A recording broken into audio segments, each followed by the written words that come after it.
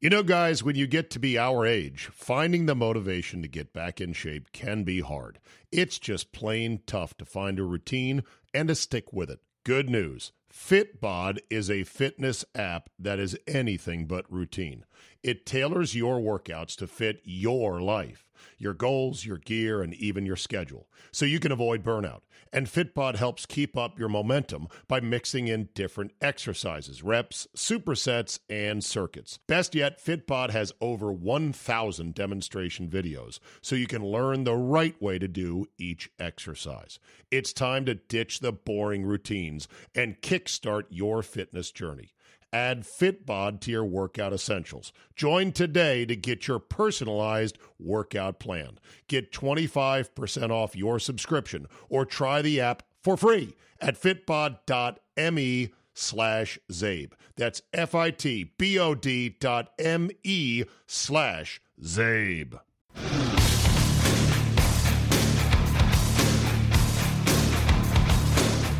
Today on the Zabecast, all hail the Patriots yet again. To quote Dan Hicks, did you expect anything different? The key plays that tipped a boring but tight game in the Pats' favor. My thoughts on Edelman, the MVP, commercials, halftime act, and my ale theory in action. All that and more today, plausibly live from Atlanta. So buckle up and let's go! Here we go!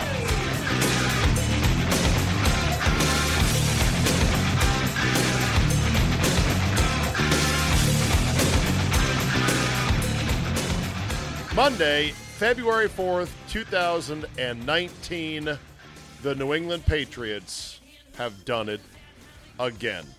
So what if it was the lowest scoring Super Bowl game ever of 16 points? The 13-3 final margin was actually the Patriots' largest win yet of their 6 titles. Wow, wow, wow.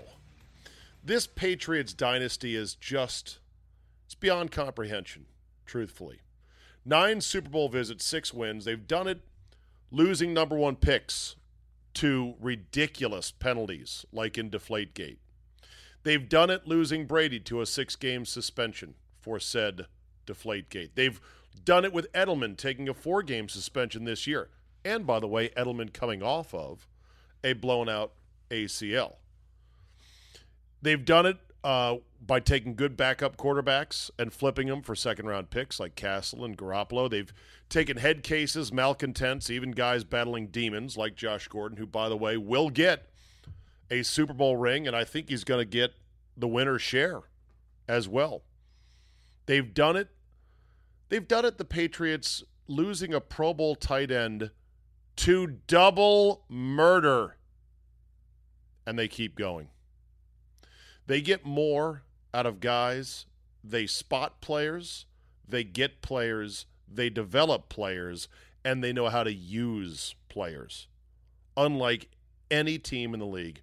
It's a joke. They're running circles around everybody else in the league. And they're doing all this by picking dead last in the first round year after year after year. Tom Brady has now won 6 Super Bowls.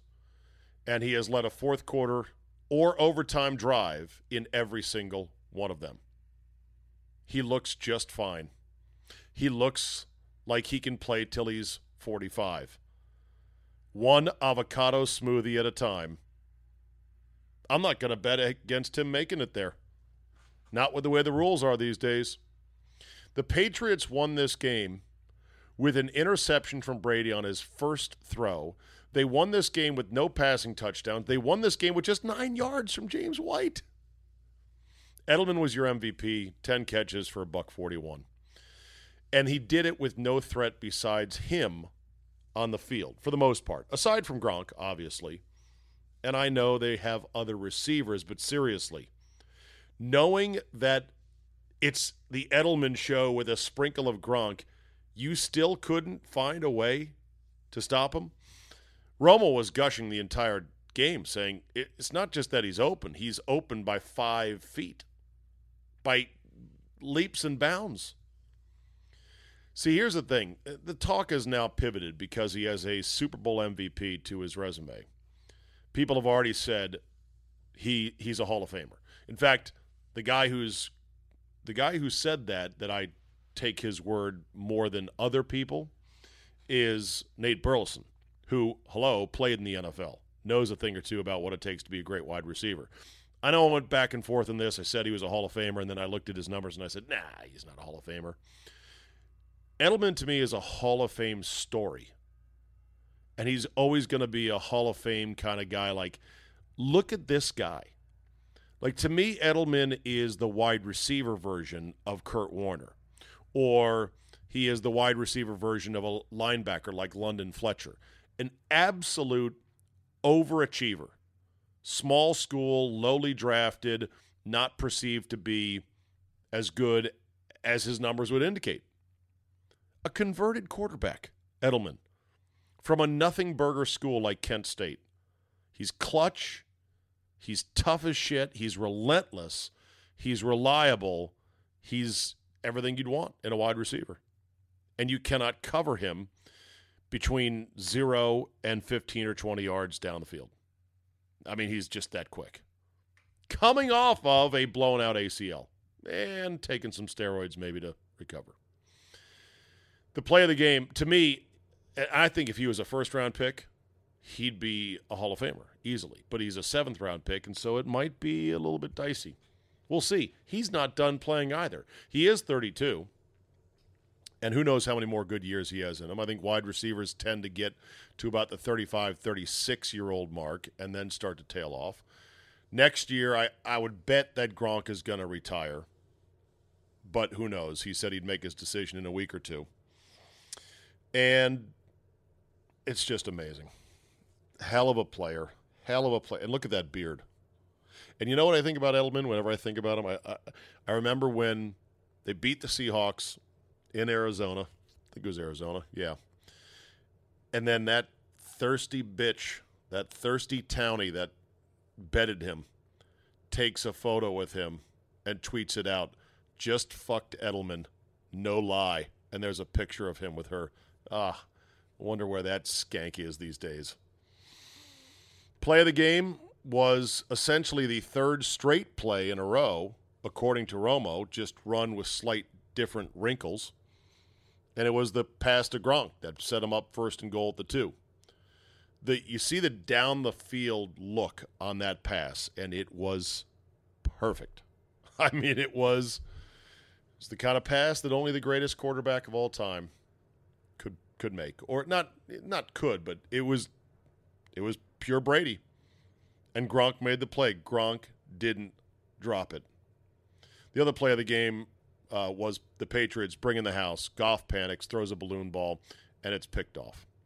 That essentially ended the game right there. And then more impressive to me was the fact that the Patriots were able to run the ball all the way down the field while just trying to, bleed some time off the clock, get a first down or two maybe, if possible, and force the Rams to use all their timeouts and theoretically play defense and just keep them out of the end zone.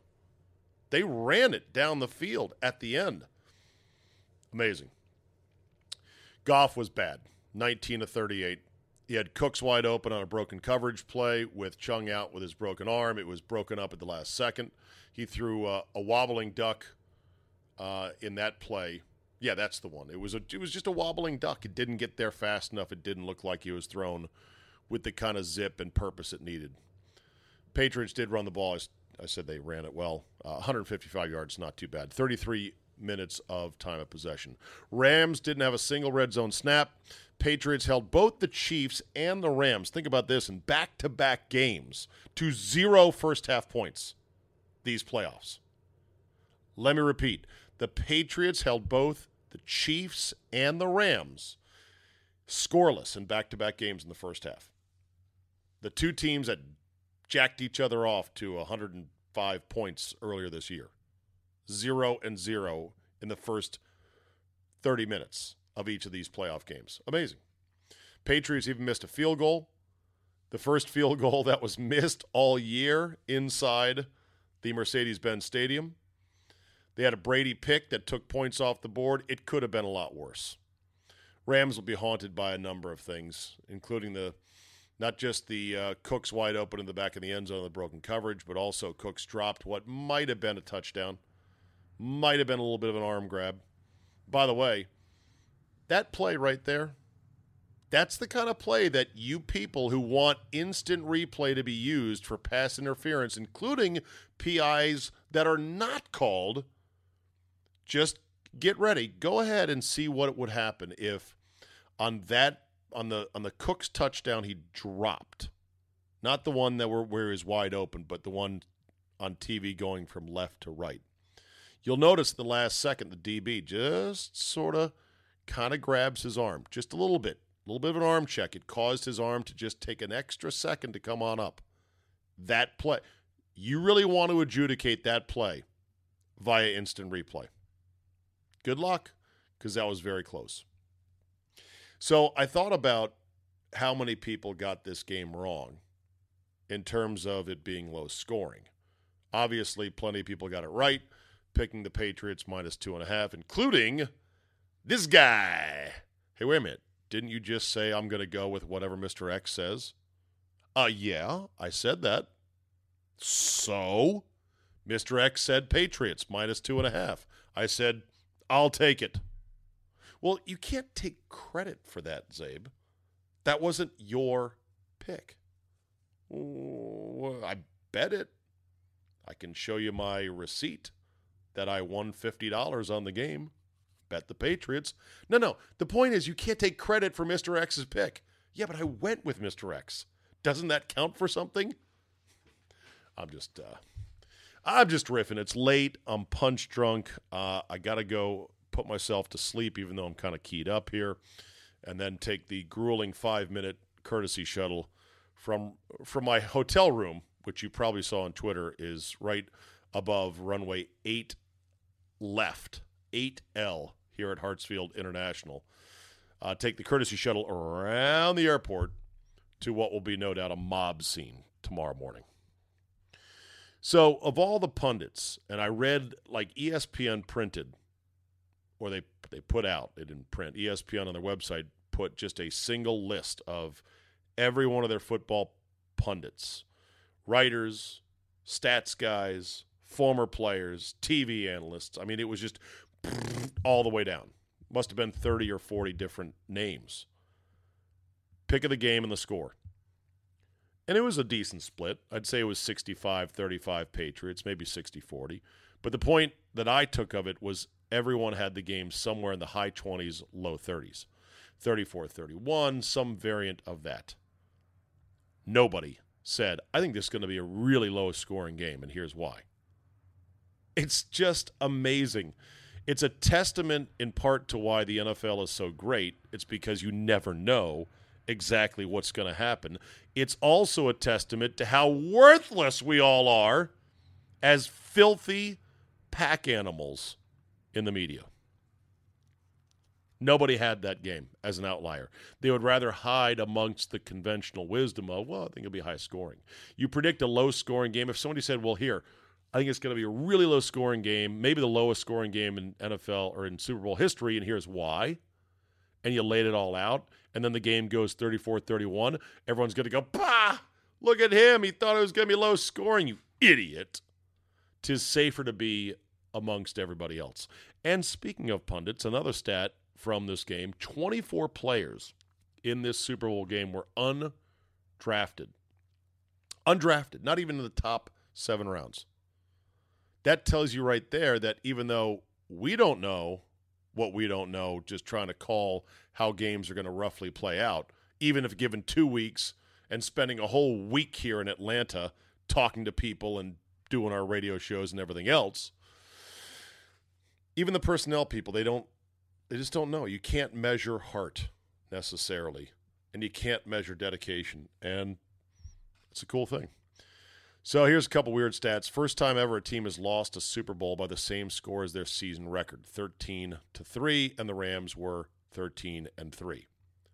Stat of the day number 2, a 17-year-old kid in Boston has now been alive for 12 titles in his lifetime. 6 by the Patriots, 4 by the Red Sox, 1 each by the Bruins and Celtics. That is absurd. Of course, you really wouldn't want to be 17 because then you wouldn't remember the first handful of them. Imagine if you are, let's see, what's the sweet spot? Let's call it 10. Let's call it 10 years old. If you're a 27-year-old child, you have experienced from age 10 to 27 the prime of your post-collegiate drunken single days. Going back to when you just could first remember shit as a sports fan, about 10 years old, 9, 10. You've had 12 parades. Fuck off, all of you. Game was terrible to watch. 6 for 25 on third downs combined, 14 punts combined. But we did have the longest punt in Super Bowl history, so at least there was that. The early call on Nickel Roby-Coleman was a complete joke on just a good play, but it just shows how the NFL is not completely blind and tone deaf to, we better call something on this guy if he makes a play like in the previous game. A couple of Saints fans I saw showed up with matching jerseys, or not matching, but I guess dual jerseys to spell out. It was Saints 20. They got the number 26 Saints jersey next to a number 23 Saints jersey, a man and a woman, and it said screwed and over. So they were walking around the concourse, screwed over, 26-23, the final score of the game with the Rams. Okay, enough already. I saw one tweet, which I think was real. I didn't do much checking, which purported to show a large march through the streets of New Orleans as a protest today over the NFL and them getting screwed by that call a week ago. Oh, God, you just got to let it go, Saints fans. Good tweet at halftime, Maroon 5, Patriots 3, Rams 0. Speaking of the halftime show, I have not seen it yet. I saw the fireworks go off outside the stadium as I was being shuttled in my impromptu golf cart ride, which saved my ass because I went out the wrong side of the stadium because I got terrible instruction from the supposedly helpful stadium people as to, I said, well, where can I get out? It's halftime. I need to leave. And they're like, there's no exits open right now. I'm like, what? But they sent me back over the pedestrian bridge on the west side of the stadium, and I go and pull out my app, Uber app, and it's like, no. You got to go way over here. We've blocked off this entire side of the stadium. No Ubers. Okay. So I saw the fireworks on the outside. I did not see the show itself. Everybody killed it. I think this was, and killed it in a bad way. I could feel this coming because I don't know many people who are big Maroon 5 fans per se. They obviously are a successful enough group, and Adam Levine is successful enough and well-known enough, but who's really a super fan? It was a pretty weak halftime act, and it was a weak act because the way the music industry is evolving, it's harder and harder to get so-called big acts that are not old acts like The Who or Bruce Springsteen or something like that, and they've already done the Super Bowl. They've played all the big names before. So it's harder and harder to get an act, and several high-profile musicians saying, I'm not going to play it because of Kaepernick, hurt the NFL. It'll be interesting to see going forward who they can get to do the halftime that might actually surprise people. Bruno Mars was a great one because many idiots like me said, Bruno Mars, this guy, who's this guy? This guy shouldn't be doing the halftime show. Oh, wow. What a performer. Phenomenal. The commercials, I still need to see all these to evaluate. I know that the NFL 100 was great with all the ex-players. The only thing I just did not care for, the needless pandering to girls. They just had to put a girl in there to catch the football in the banquet hall and say defiantly, you want it, you got to take it from me. Enough already, NFL. We get it. You want to both be seen as positive towards women and respectful. And also you want to send this message of women empowerment. Yay. Just stop. It was a perfect spot with all ex-NFL players. The girls, you're like, oh, great. Okay, what's she doing here? Hello? The Bud Light Game of Thrones crossover was epic. I did see that. The Hyundai commercial was cute. Amazon with Harrison Ford's dog ordering all the food with the Alexa collar, which I don't think exists on a dog, was funny.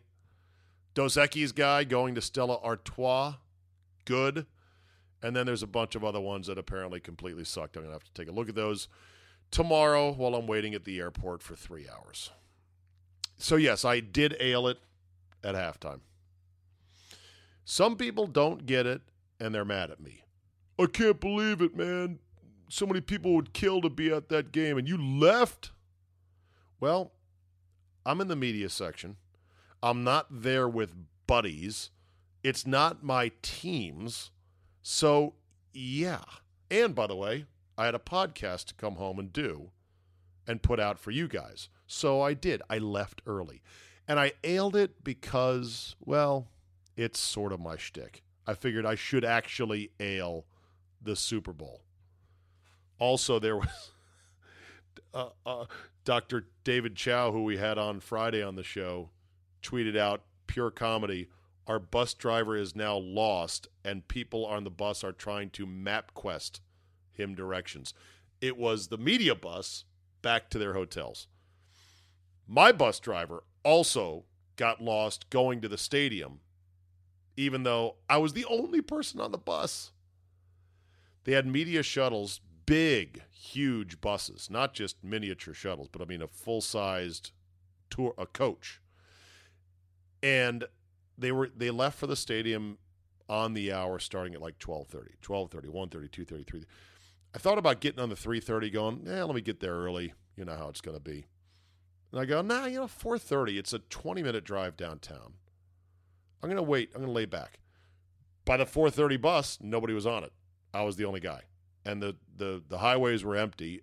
And I'm like, this is great. We're going to get here in basically no time at all. And then, boom, my bus driver is almost knocking over light poles while holding printed out directions. Printed directions. I'm like, so you haven't practiced this route? You didn't already take somebody today? Very nice lady, but no, she did not have that. So I could have gotten home, I believe, entirely before, like, I waited till it was 0:00 on the halftime clock, got my stuff together calmly. I didn't run out of the stadium, stopped to take a quick picture, went all the way down out of the stadium, went the wrong way, over the pedestrian bridge, walked almost a mile, then got a golf cart ride over to the other side of the stadium, thank God for that, then got into a cab, then went home, and I only missed literally 3.5 minutes. I think 3.5 minutes. Well, I was in my hotel room by 8 minutes and change. You saw that on Twitter. And I will give a ale coin to whoever has a tweet verifying they got as close to the exact game time left. But I was in my room with 8 minutes and 35 seconds left in the third quarter. So I could have made it almost all the way. And I enjoyed watching in my hotel room, to be honest. So there's that. Dave Portnoy, arrested. Unbelievable. Unbelievable. Goes to the game wearing the same silly mustache, is tweeting out how he's at the game, and then security finds him and picks him up, handcuffs him, arrests him. He cuts this great promo once he gets out of the NFL's holding tank after posting bail. I guess he and PFT Commenter are banned not just from Media Day at the Super Bowl, but they can't go into the game itself. And I guess the NFL can control that. So we'll see how much actual legal trouble he's in. But it was a hell of a stunt. I got to hand it to him. If you want cheap and free publicity, there you go. And, of course, the Patriots win again. And then Portnoy cuts this wrestling-like promo into his phone, just being the cockiest chowd ever, dropping F-bombs, and calling out Goodell. It was great. People say, God, I don't know why. Why do you like him, Zabe? He's such an asshole. I'm like, yeah. And that's his act. And actually, it's probably how he is in real life. I don't know. I've never met him. But it doesn't matter. I don't need to know him in real life. I just look at him through the prism of, the content they produce, and I'm like, you can't beat him as a character. It's hilarious. The streaming was spectacular on my iPad. I mean, the clarity. My God. And I was streaming over cellular data. You got enough data for that? Yeah, I do. Oh, I get the data. I get all the data. It did pixelate at times. It did freeze up once. But I was pretty impressed both in the stadium and in the cab going home that I could get the game that clearly. Tracy Wolfson nearly got trampled afterwards. This is what I don't get. So the NFL spends all this money on security and whatnot and credentialing. Of course, they couldn't keep out Barstool with their credentialing process on media night. And then they also couldn't, the security finds Dave Portnoy to drag him out of the stadium, but they can't somehow secure a simple network partner and quarterback post-game interview. Poor Tracy Wolfson, crushed. And she was wearing that white suit. And you see her on the overhead shot, and you're like, okay, there she is. And she's like, oh, hold on, everybody, hold on. And she's a tiny lady. And then all of a sudden, you're like, where'd the white suit go? Where's the wolf? We've lost the wolf. And she finally got back up. You don't need 20 people with Nikon 5Ds or Canon 5DXs taking pictures of a big media scrum. Why the NFL doesn't say, look, we've got 2 camera crews and 3 still photogs that can be on the field after the game is done, that's it. And we will let the still photogs release the photos for pool use for everybody to use. Same thing for the footage, and that's it. And we're going to let the players and the coaches pay their respects to each other, celebrate, hug each other, say, I love you, man, and not have ridiculous scenes like this. At least that's the way I'd do it, but not my league. And with that, I'm going to bed. Actually, with that, I'm going to turn it over to the rest of today's Zabecast, which was recorded earlier today, but will be every bit as entertaining. In fact, if not more so, more entertaining than the lowest scoring Super Bowl ever. The Patriots win again. Duck boats in downtown Boston again. Will it ever end? I don't know. I don't know if I'd pick against them next year. So away we go for another season. Lord Football, you were still great and beautiful and unpredictable, and we will miss you. Interesting piece in the Washington Post about how the Super Bowl game story in major newspapers around the country is dying. And that it may go the way of the dodo bird sometime soon. A game story in the paper, a story about the game. The New England Patriots finally succumbed in their dynastic reign once again to the Los Angeles Rams by a score of 35-31. It may well mark Brady's last game as he was harassed and sacked 6 times and threw 3 interceptions. Whatever, blah, blah, blah. And then there's a game story with a quote here from a player or two, stat here, big play here, and there you go. In the olden days, the game story was the only way to know what happened in the game. Many games were not televised. And even the big games that were televised, people would like to pick up the paper the next morning and read about the game and get a quote or two, because that's the only place you could read about the game and see a quote or two. Nowadays, of course, in the digital age, stuff is disseminated immediately. People see the game, or they see highlights of the game, or they already get recaps of the game, or they look at the box score of the game. Do you really need a game story? I don't know. I don't like this going away. I don't like things going away. I don't like it. I think a good game story with a good narrative, well written, on deadline, one of the hardest things to do in sports journalism, is worthwhile. But apparently these major newspapers like the Boston Globe and others just aren't doing it. Now, when it comes to a game story for a regular season game in the NBA or Major League Baseball, remind me next time I talk to Drew Olson, say, what was it like writing game story after game story after game story for a Brewer team that was one of the worst in baseball?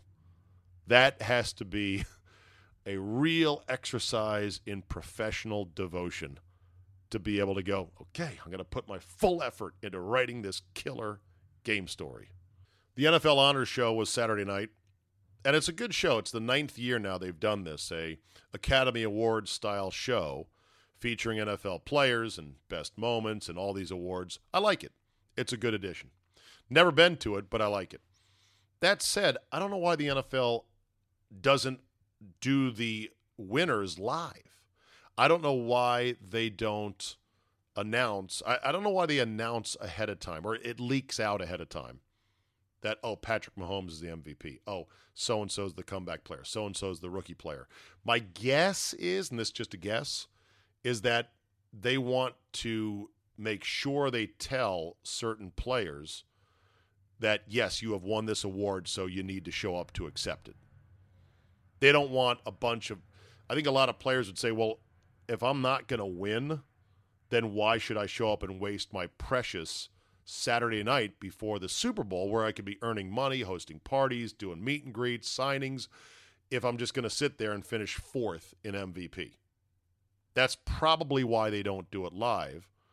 But it'd be nice if you at home could say, I got nothing going on a Saturday night. Let me go ahead and watch the NFL Honors and see who wins whatever awards. Just an idea. That's all I'm saying. Thank God I'm not the only guy that thinks this.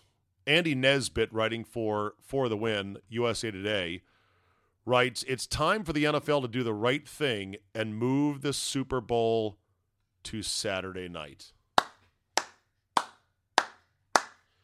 Amen. Hallelujah. He points out, as we all know, Sunday night, 'tis a school night. And the NFL, the Super Bowl used to, I feel like an old man here, come hop up on Uncle Stevie's knee here.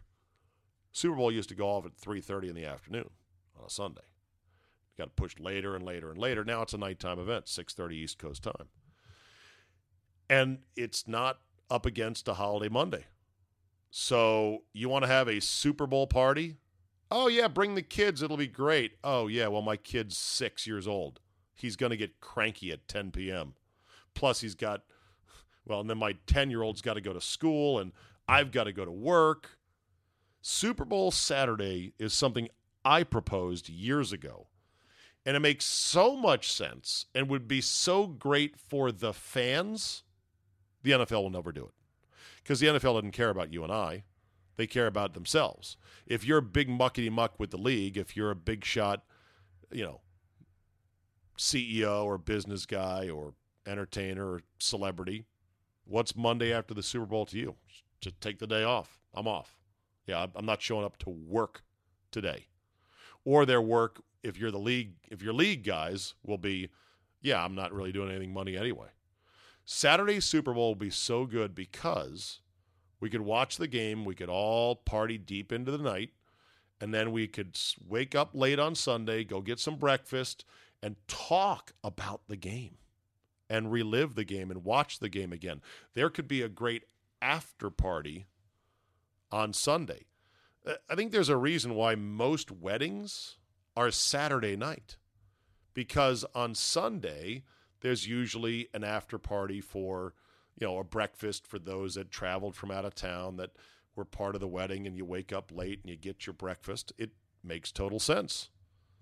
Of course, the NFL thrives on any given Sunday and Super Bowl Sunday, and they know that TV viewing numbers are higher on Sunday. And even though it is the Super Bowl, and you would say, well, why would just one night earlier in the dead of winter make much of a difference? I think it would put a little tiny dent into that TV rating, which the NFL worships. But it makes all the sense in the world. It would be totally awesome, and it's never going to happen. Now, the NFL would love to stretch the season longer and to get us all the way into the middle of February and President's Weekend, which many people, but not all, have that Monday off, and then that'd be a pretty good deal. But to get there, I think would be, I don't know if that's going to happen in my lifetime, because you're talking about extending the season for a union that's hostile to the notion of it, and you're talking about possibly playing outdoor football games in the kind of polar vortex hellhole that we saw over the upper Midwest this past week. Good luck with that.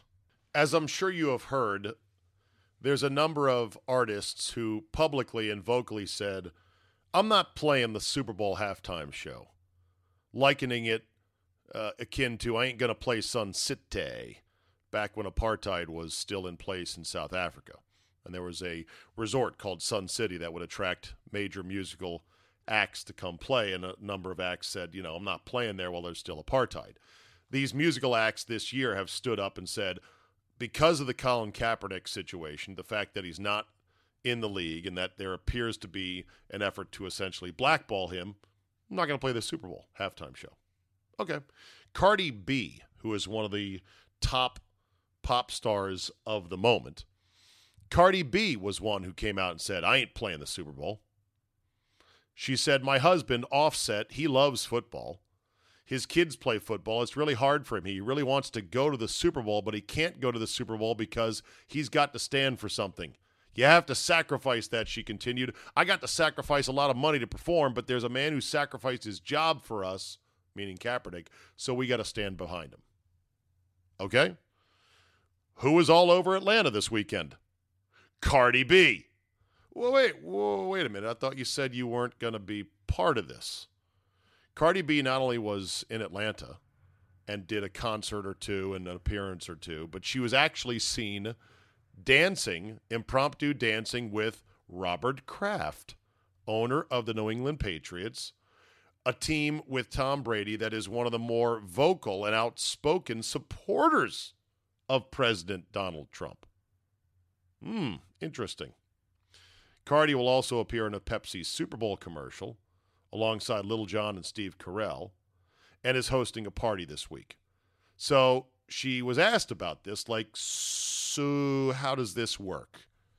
You're not supporting the NFL because of Kaepernick, but you're here in Atlanta? Here's what Cardi B said, quote, I hear people saying like, oh, y'all are saying all this stuff about the Super Bowl, but you're doing all these parties. And it's like, well, if the NFL could benefit off from us, then I'm going to benefit off y'all. Y'all make the most money off our people. Why am I not going to take advantage of y'all and take money from y'all too? Because of y'all, we are getting these parties. Okay, thank you. Y'all. I know. I should not go to one Cardi B for eloquent or deep thinking intellectual consistency. But I guess that's her logic. I'm still sticking it to the NFL by taking a public stance and painting them as the bad guy while turning down a lot of money. Remember, she sacrificed a lot of money by not playing the halftime show. By the way, I think the NFL has moved to a point in which they don't pay the halftime artist much money at all. I think they pay all the costs associated with them performing. And they wanted these halftime acts to pay them. The NFL did, at no cost to the league. So I don't think she turned down a lot of money to not play halftime. And I think she probably made that money up by being in the Pepsi Super Bowl ad, by doing a concert, by hosting a party. I think Cardi B is going to be just fine. Football is a dying sport. Oh, you didn't know that? Well, not exactly, but some people are, of course, writing those type of articles. Football participation is currently declining. That is not in dispute. Patrick Hruby, Hruby, good guy, good writer, used to write for Deadspin, I believe. Now he's written this piece for The Guardian in the UK. Headline, as the Super Bowl approaches, is high school football dying a slow death?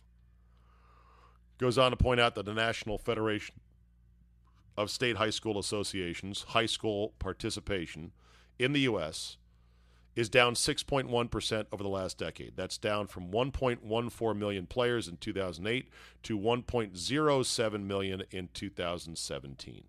10-year span, 6.1% decline. It's occurred even as overall high school sports participation has increased by 5.9%. So overall high school sports participation up 6%, football's down 6%.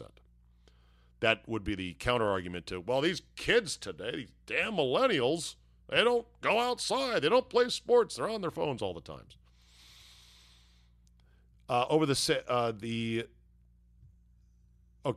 In addition, youth tackle football, the feeder system for high school football, has seen a 17% drop among children ages 6 to 12.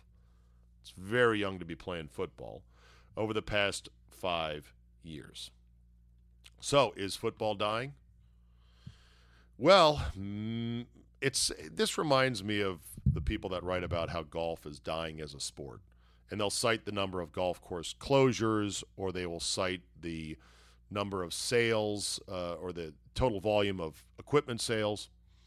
And those are certain elements of the game of golf. And it's a certain snapshot about certain trends in golf. But to say a sport is dying, even sports that are really considered dead, like, say, boxing and horse racing, they're still alive. They're just greatly diminished from what they were at their peak. And when it comes to football, football is still king. Football, according to Ruby in the story, does remain the top high school sport overall and the most popular among male athletes. More than 1 million boys played football in 2017, nearly double the number that participated in outdoor track and field or basketball, and greater than the amount who played baseball and soccer combined. Pause to let that soak in. More boys played football in 2017 than almost double the amount of outdoor track and field, double the amount of basketball, and more than baseball and soccer combined. Baseball and soccer have comparable roster sizes. Soccer is 11 on 11, and baseball is 9 on 9. So you're getting closer to what football is in terms of size. Basketball is a lot less, obviously.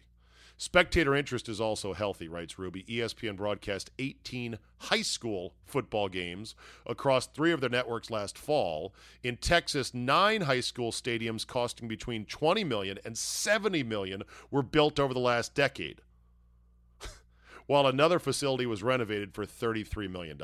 These are high school football stadiums. I think football at the high school level is definitely shedding participants from regions of the country, mostly the Northeast, in which there's not the culture of football like it is in the South or in Texas. But for football to actually be in any danger whatsoever, it's just not going to happen in my lifetime. Because what football's doing, I believe, it's shedding the least interested participants in the game. In other words, kids from typical nuclear families, suburban, upper middle class families, where the mom and dad are like, do we really want Junior risking getting a concussion? Do we really want Junior breaking his leg? Do we really want Junior blowing out his knee? Should he play this sport? And their answer is no. But down south, where football lives and breathes and is a part of life itself, Georgia, Florida, Alabama, Louisiana, Texas, Mississippi, and others, no, football's not going anywhere. And it won't go anywhere in my lifetime. And we have so many kids and so much talent that is being produced from those states as well as California and out west that it will supply all of our Division I colleges and Division II and Division III, and certainly all of our NFL needs for as far as the eye can see.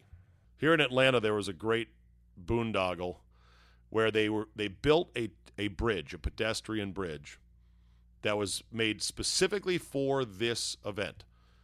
A pedestrian bridge that was going to connect the MARTA train station to the stadium, and it was going to let pedestrians walk effortlessly and safely over 4 lanes of highway, apparently, or four lanes of some road, side road, and not have to stop traffic. The bridge was slated to cost something like $12 million. It ended up, shocker, costing $23 million, almost double. And then 2 days before the Super Bowl, the NFL security people or the FBI or the SWAT teams or Department of Homeland Security said, yeah, we're not going to let pedestrians use the $23 million bridge. Why?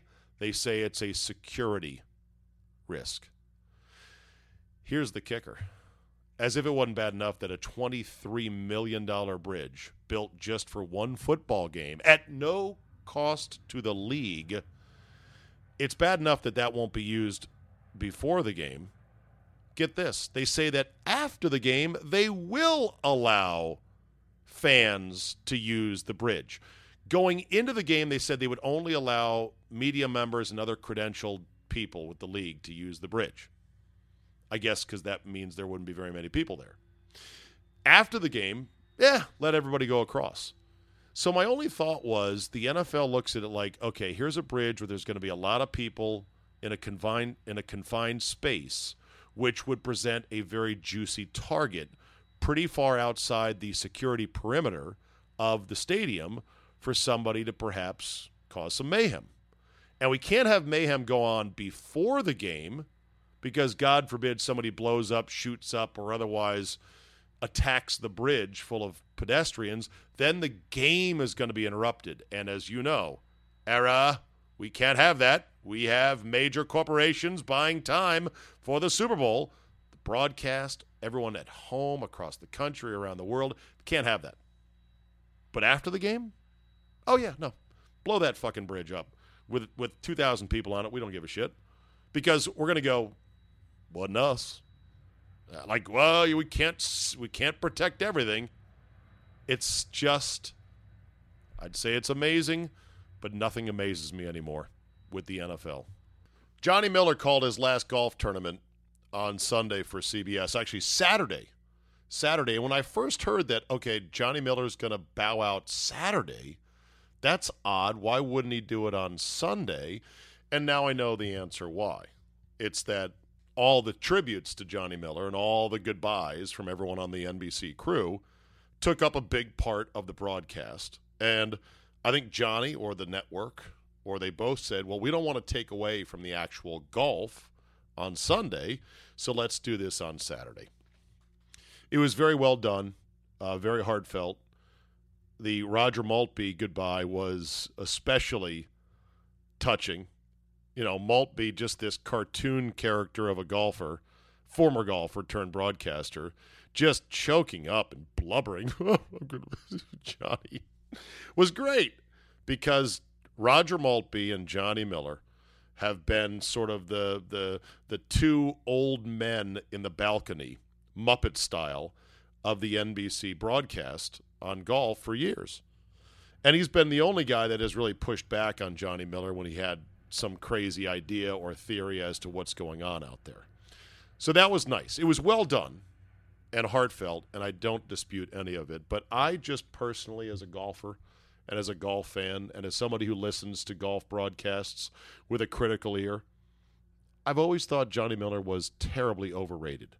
Yes, the casual golf pundits and the non-golf community loved Johnny Miller because he would dare to say that certain players choked and that he was unflinching in his commentary on the modern tour player.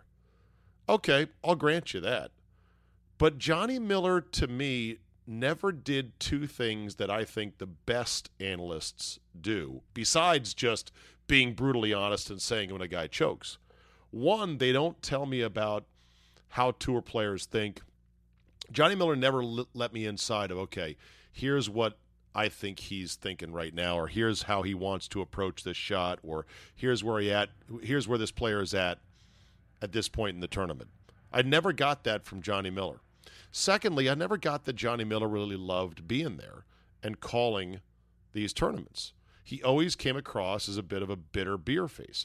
His voice was just so quiet, timid, and just, tight and buttoned up and reserved. It was not a real broadcaster's voice.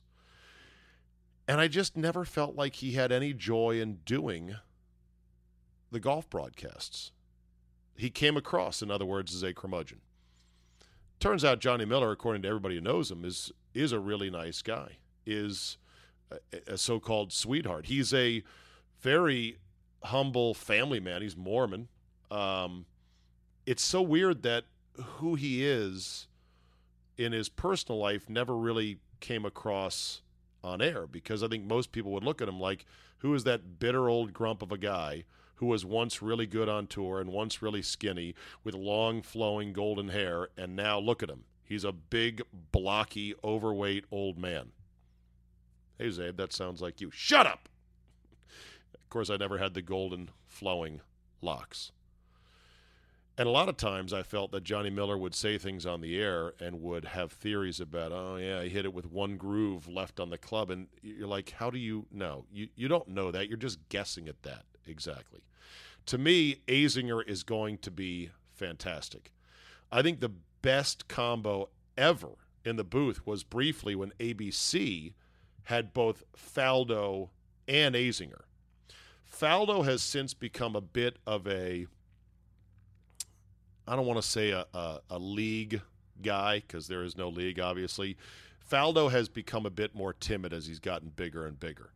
Azinger, though, he'll let it rip. Azinger was the guy that freaked out when Ben Crane was playing so slow and Rory Sabatini at the tournament in D.C. at Congressional played through his own playing partner. That was one of the all-time amazing moments in television sports broadcast history. He's like, wow, that is rude right there. But Azinger seems to love the game, and he seems to love calling events, and I think he's going to be a great replacement for Johnny Miller. But tip of the cap to Johnny Miller. I always thought he was overrated, frankly. Wasn't really my cup of tea. I was always a Ken Venturi guy, and then a Fowler guy, and a Zinger guy, and Johnny Miller just didn't do it for me. But hell of a career, hell of a run, and a good send-off on Saturday out in the desert. So how about our governor in the great state of Virginia, the Commonwealth of Virginia, Governor Ralph Northam? Oops! I might have had a picture of me either dressed in blackface, bad, or in a Klan outfit, worse, in my yearbook from medical school 35 years ago. Whoops, guess we should have vetted that. Maybe they knew this photo was out there, his campaign or his people. I can't believe that the opposition research team for who ran against him, Ed Gillespie, I think. I can't believe the Republican opposition Oppo research guy, the Oppo guys, didn't find this and then hold it until the last possible minute before the election and said, boom, you want to elect this guy as our governor? I'd be super. If I was Republican state Republican Party of Virginia, I'd be like, how do we not have this before he got elected? Hell, it might not have mattered. Virginia, the Commonwealth, is trending blue, if not purple, right now. So what are we going to do? You got a guy in Ralph Northam who at first apologizes for this photo, and then the next day comes out and says, wasn't me. Pulls the Eddie Murphy, as I like to call it, from the Eddie Murphy Raw stand-up routine where a woman can catch you cheating on her with another woman in your house, and she says, I can't believe this, and he runs after you and says, it wasn't me, baby. Wasn't me. I know you think it was me, but it wasn't me. That's Ralph Northam's tactic, I guess, and he says he's not leaving. He's kind of going Jordan Belfort in Wolf of Wall Street. I'm not leaving. Show goes on. It just shows you the embarrassing, pathetic, and thirsty nature of politics.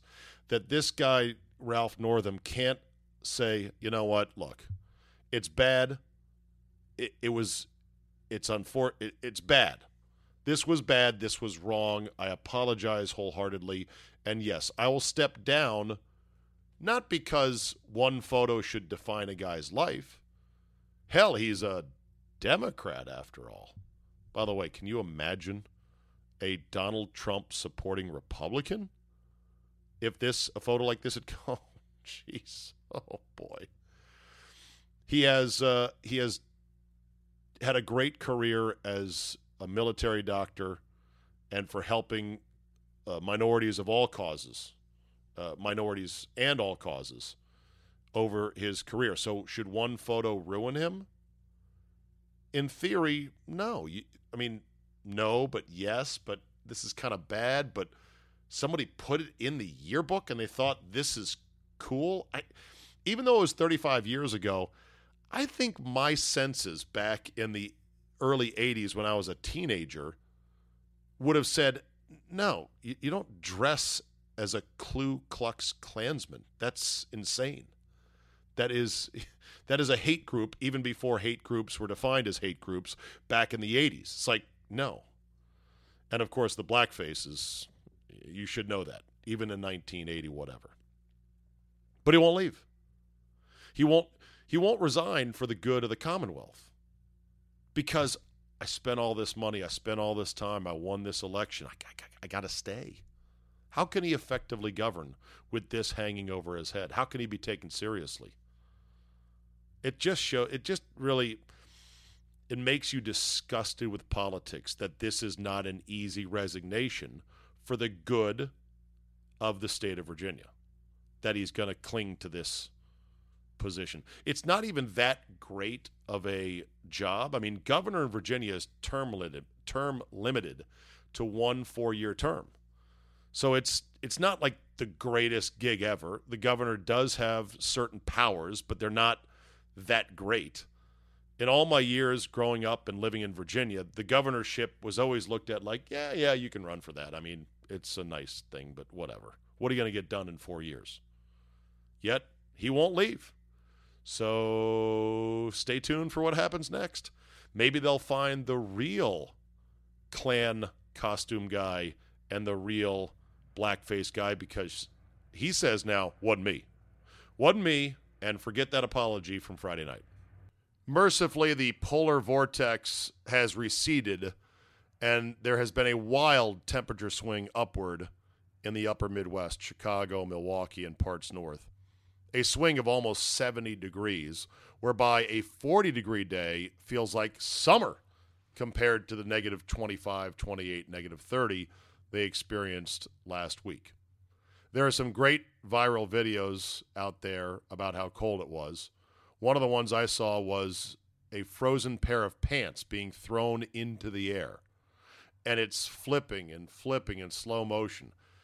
I would assume these are jeans that are soaking wet that were taken outside and quickly froze stiff, but the girl in the video throws them up in the air. They do like 3 flips and then land with the frozen, creased cuffs, boop, right in the snow, standing straight up. A number of other people have taken hot water, and they've taken it outside and thrown hot water into the air and watch it crystallize into vapors before it even hits the ground at minus 20, 25 degrees. God, unbelievable. The biggest thing is my boy Getter reported to me that his beer inside his beer fridge outside in the garage, no casualties. Thank God for that. No casualties, and everyone is safe. The beer fridge insulated at 34 degrees, or whatever it's set to. 40, I guess, would be the number. It insulated the even colder negative 20 on the outside. No beers blew up. No beers are gone. Safe to say. Hopefully you up there made it through okay. But if there is stories of mayhem or things that went wrong or things that froze or pipes that burst, let me know. I will read your boo-hoo, oh my God, it was so cold, my blank happened. Starting next year, the Washington Nationals, or starting this spring, the Washington Nationals will prohibit fans from bringing backpacks into games. They say this is to help speed up the entry process because inspecting backpacks with tons of different pockets and containers and compartments is cumbersome, but they also say it's a fan safety issue. Really, it's a case of we want to squeeze more money out of fans for our concessions so you don't bring that bag of nuts or that bottle of water that's hidden or whatever snacks you want to bring in to watch a baseball game. People are belly aching about it. From a practicality standpoint, it shouldn't be that hard to do. They now make clear stadium bags, so to speak, stadium bags that you can see through, and it's very easy to inspect them. They don't have a ton of pockets. But that defeats the purpose of bringing in stuff you want to eat and not get gouged at the ballpark while watching the good old baseball game. I don't know how you people do it. And by you people, I mean people that pay money for tickets and go to games. I don't know how you do it. God bless you for doing it. It's almost like teams go out of their way to try to make you to say, I'm not going back to the game. I'll just watch it on TV. I mean, I like going to the game, and if you do go to a lot of games, you might say, you know what, I'm only going to go to half as many or a quarter as many games. Other fans have said, and I read this in the comments to the story itself, that one guy said, I went to downtown, went to a Wizards game downtown right after work, and my messenger bag or my not backpack, but it was kind of like a briefcase with a sling over it, didn't quite fit into their little box that says you got to fit. If you're going to bring a bag in as a fan, it's got to fit in this box, otherwise you can't get in. And the guy said he had to complain to 3 different levels of management to let him in, even though he was able to cram that briefcase into their little box. They were like, nah, it really doesn't count because you're squishing it in there. And this fan said, I thought the point of having a downtown arena like Capital One Arena was such that, you could go to a game right after work. And if I'm going to a game right after work, I'm going to have work stuff with me, like my backpack or my briefcase or my passenger bag or passenger sling, whatever it is. Again, I understand they got to be concerned about security. I understand they got to make it so people can get in a timely fashion. I understand that we're running a business here.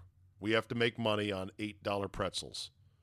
But at the same time, man, people are just looking for reasons to say, I don't need this. Why would teams give them anything to act on that thought? The NBA has had quite a week, right opposite the lead up to the Super Bowl. The Kristaps Porzingis trade was the biggest bombshell of them all. Porzingis saying one day, I think Monday or Tuesday, you know what? I don't trust the Knicks. I want out. And then the next day, the Knicks are like, okay, fine, here's the trade. Done. Boom, gone to Dallas. That was a huge one right there. The Anthony Davis saga with the Lakers, and the Lakers offering reportedly a, quote, lowball offer for him.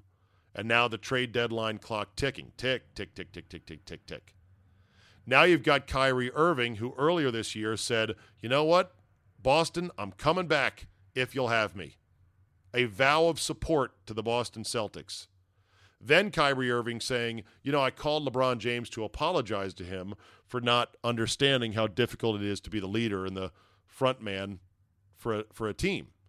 And then this week, Kyrie Irving, after all this stuff starts going down, said, I don't owe shit to anybody. I don't owe anybody shit, I think is what he said, saying he will test the waters come this summer, July 1st. Fun week, fun league.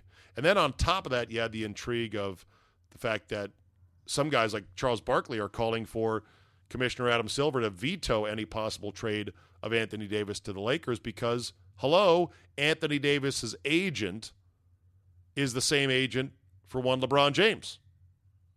And so you have basically collusion of a sorts, although I guess it's not really collusion, but it's a bad look. Davis was fined $50,000 as well for saying publicly, I want to be traded. I'm not going to re-sign here in New Orleans.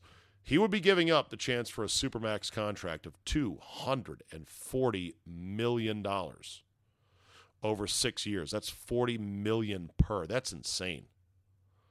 And while there's a good chance he'll eventually get that much money somewhere else, something tells me that the way that the Bryce Harper and Manny Machado thing is going, any athlete should look long and hard at, am I really going to get more money later? At some point, won't the music stop or at least pause? Shouldn't I think about, I'd like to play for a winner, but realistically, I'm not going to turn down a Supermax extension of $240 million. Shaquille O'Neal basically said that. He's like, man, hey, bro, I would have stayed in New Orleans for that, bro. But now Anthony Davis's dad is saying he doesn't want his son to go to the Celtics. Sorry, the airplanes are very loud outside my door. I don't know if you can hear that or not. His dad is getting in the mix, saying, I don't want him to go to Boston because Boston wasn't loyal to Isaiah Thomas. Well, getting out of the Isaiah Thomas business, not only with the injuries, but also the fact that he was more of a novelty act than a frontline NBA star, looks like it was absolutely the right move for Boston. But dad is like, no, you got to be loyal. And there is a certain bit of, oh, that is rich. When you think about, here's a guy with 1.5 years left on his contract, looking at a $240 million Supermax extension, and his dad is chirping about loyalty? Okay. Trade deadline, All-Star game coming next week, and, well, we shall see what happens before then. I'll end my Super Bowl 53 Zabecast on this non-football story. Even when ditzy celebrities fuck up, they still have a chance to get paid a ton of money. Ariana Grande got a tattoo recently that was supposed to say 7 rings in Japanese. However, people quickly noticed, and they looked at the little characters, and instead of saying 7 rings, which is her new single, when translated, it said Japanese-style barbecue grill. It reminds me of an old joke. Some comic once upon a time said, these stupid Japanese tattoos, you think it means something. You have no idea what it really means. It could mean, chicken combo number 5. So she tried to fix the tat by adding characters, but now people say the tattoo simply says Japanese barbecue finger. Japanese barbecue finger. So, because she's a celebrity and has a pretty big following, huge following on social media, a tattoo removal company, Laser Away, has offered her $1.5 million to have the tattoo removed. It would require that Ariana participate in one photo and video shoot at a Laser Away location. But the offer letter, signed by the company president, concludes with, "Thank you, next tiny barbecue grill." Ariana Grande did tweet, "I'll give you $1 million if you get off my nuts." That's pretty funny. That's pretty funny. Japanese barbecue grill. That will do it from my beautiful room overlooking runway 6C here at Hartsfield-Jackson International Airport, where I've thoroughly enjoyed the air show from my balcony all week long for Super Bowl 53. It's back to D.C., back to more winter, no matter what Punxsutawney Phil said on February 2nd on Groundhog Day. Thank you for listening. Thanks for subscribing. And we will see you next time.